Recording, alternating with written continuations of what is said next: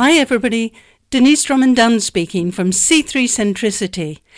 This week's post is called What a Customer First Strategy Means for Marketing's 5 Ps. All marketers know their 5 Ps. That's product, people, price, place and promotion. But do you know what a customer first strategy looks like in each of these? Here are some examples for you to adopt or adapt. People. This is the easiest of the 5 Ps for a customer-centric organization to adapt because a customer-first strategy is all about your customers. However, in recent years there has been a lot of talk about the importance of employees, some even suggesting that they are more important than customers. I discussed this in detail in a post a couple of months ago, if you remember. It was called Customers Care About Products and Value, Not About Employees. You can check it out on the C3 Centricity website if you don't remember it, or you'd like to refresh my perspective on this interesting topic. But personally, I believe that customers are your biggest asset, as they are the ones who pay your wages and make your business thrive. It therefore makes sense to know them intimately. If you have a different perspective, then I'd love to hear about it. Just go onto the website and leave a comment for me on the post. In C3 Centricity, I'm sure you know we use the 4W template to record and describe the customer persona of our clients' brands. And if you haven't downloaded, there's still a link to the free persona template on the website.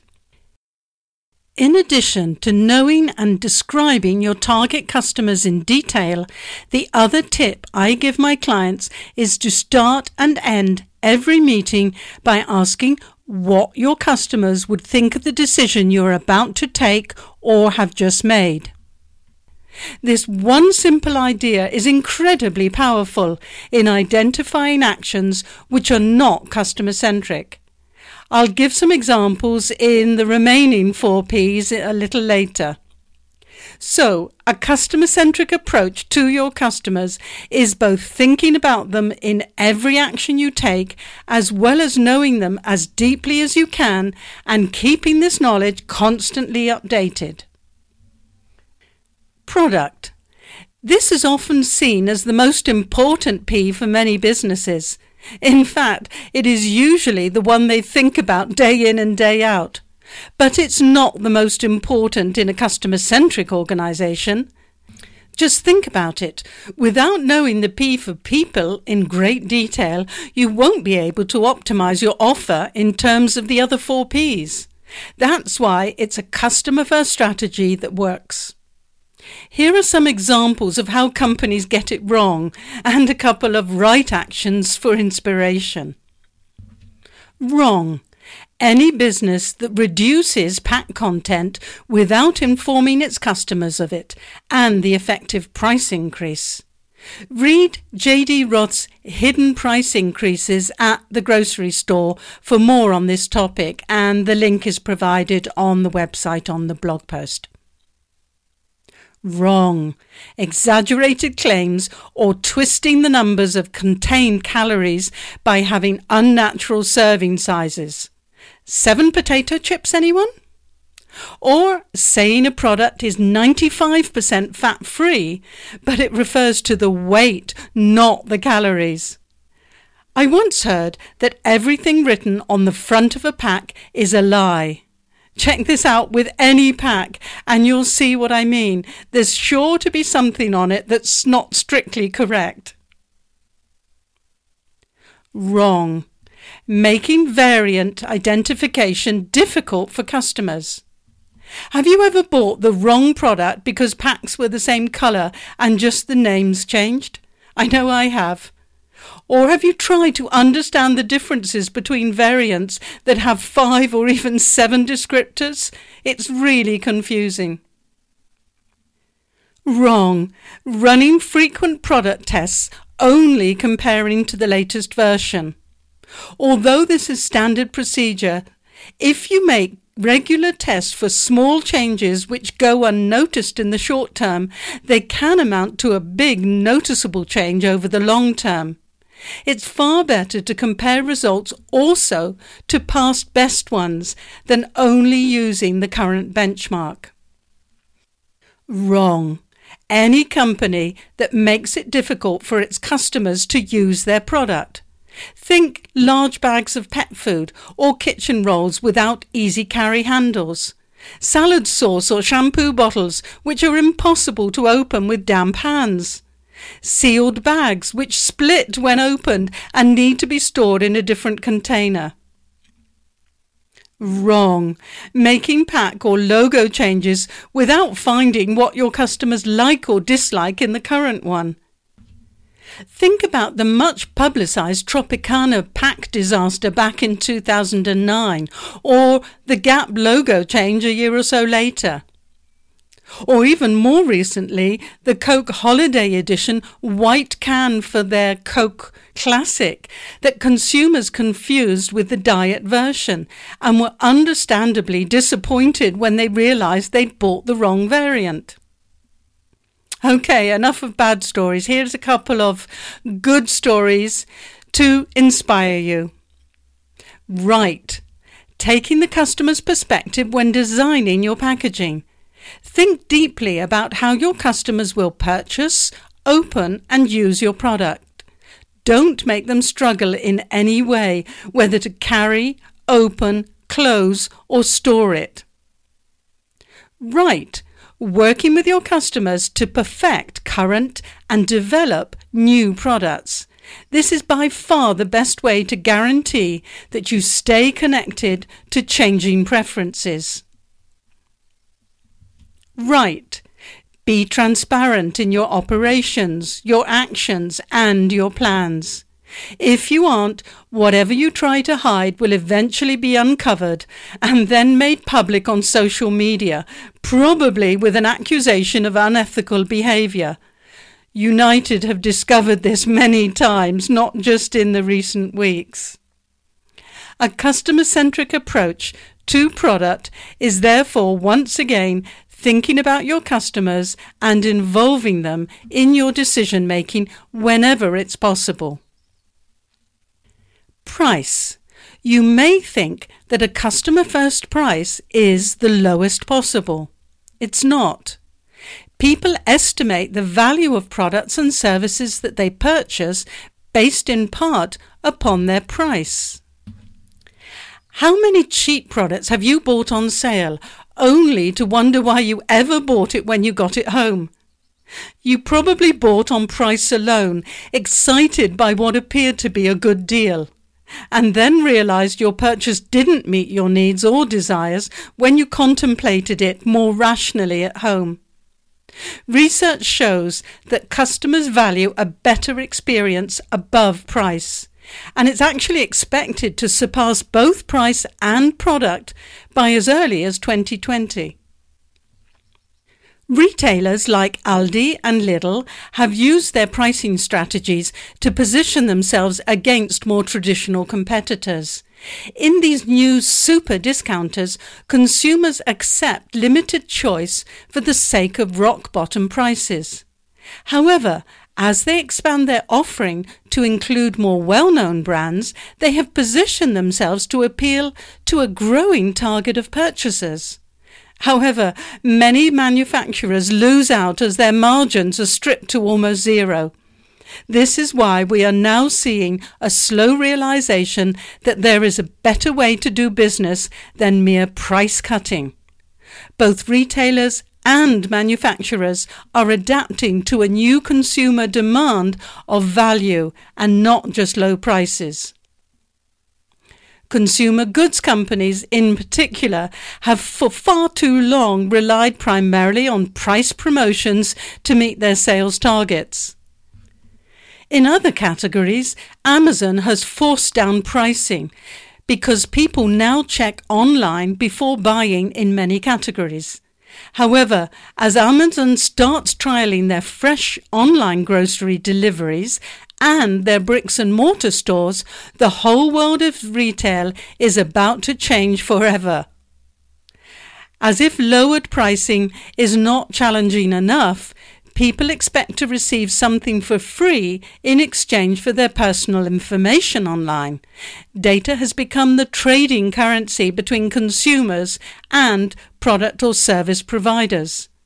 This has resulted in many companies even changing their business models. Just one example of this is telecom, that has become geolocalization data providers to many other industries.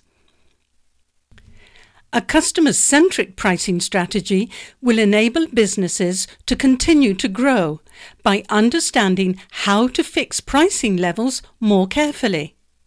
Knowing the value of what you offer and the importance of brand or service will enable retailers and manufacturers alike to continue to thrive. Place. This is a major difficulty for every brand, especially if they have a lot of variance. The answer to improving your distribution is, and you've guessed it, yes, your customers, of course. The more variance you have, the more difficult it is, usually at least, to gain a wide distribution. However, if you know your customers as deeply as you should, then you will be able to identify their differences by region. You can then take advantage of these differences to make decisions about what to sell where. Since most retailers provide limited shelf space to each manufacturer, it is best used by showcasing your top-selling variants in each area, plus eventual new offers that you want to test their acceptance. Another place that is important to understand today is social media. Now, the Pew Research Center provides a great US analysis that they've just updated for 2016 of the major channels by demographics, which is a great starting point, and there are similar studies available for Europe and Asia too. Ideally, you should know both where your customers are and when. That way you can present when they are open to messaging. But more about that in the next topic. The P of place is relatively easy for a brand to become more customer-centric. You just have to offer what your customers need, where and when they need it. Okay, I know it's easier said than done when you don't have full control over your distribution. This is one reason why many manufacturers are now offering their products directly to their customers through online shops. The change will certainly have a significant impact on retailers, and it is only a question of time before they increase the prices of making goods available in physical stores. In so many categories today, outlets are mere showrooms for people to see before they buy, online. Promotion.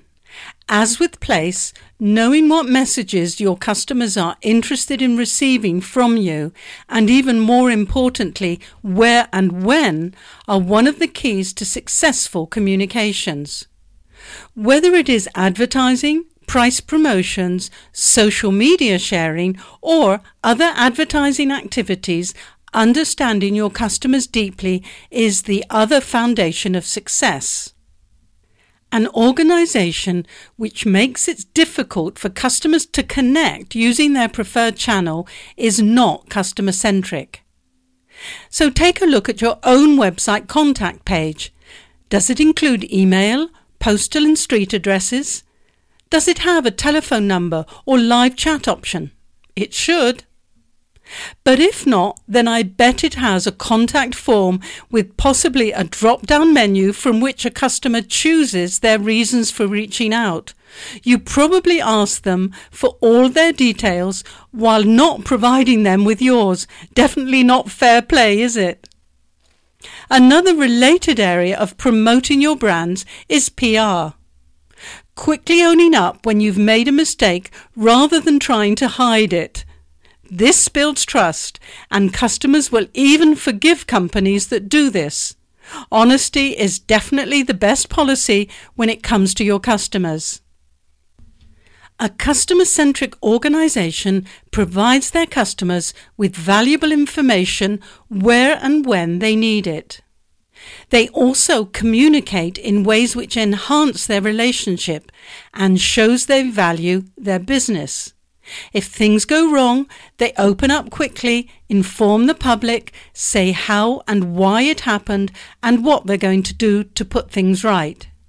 They then go on to do just that by taking the appropriate actions, all the while informing their customers of their progress. So, what do you think about a customer-first strategy? Did you notice that the alternative way of thinking about each of the 5 Ps involves the customer? Thinking and above all, following a customer-first strategy is the new marketing objective. I believe that both manufacturers and customers will benefit from a customer-first strategy. In fact, research from both Forrester and Gartner has now proven this. Customer-centric organizations grow 7 times faster and are 60% more profitable. Makes you wonder why companies are not rushing to change, doesn't it? Marketing has been working with the 5 Ps or the 7 Ps for decades, so perhaps it's time for an update. What do you think? Should they be translated into customer-first strategies? Why are some businesses still hesitating about moving to a customer-first strategy? Let me know by leaving a comment or responding on social media. I'd love to hear your thoughts on this topic. Until next time, thanks for listening.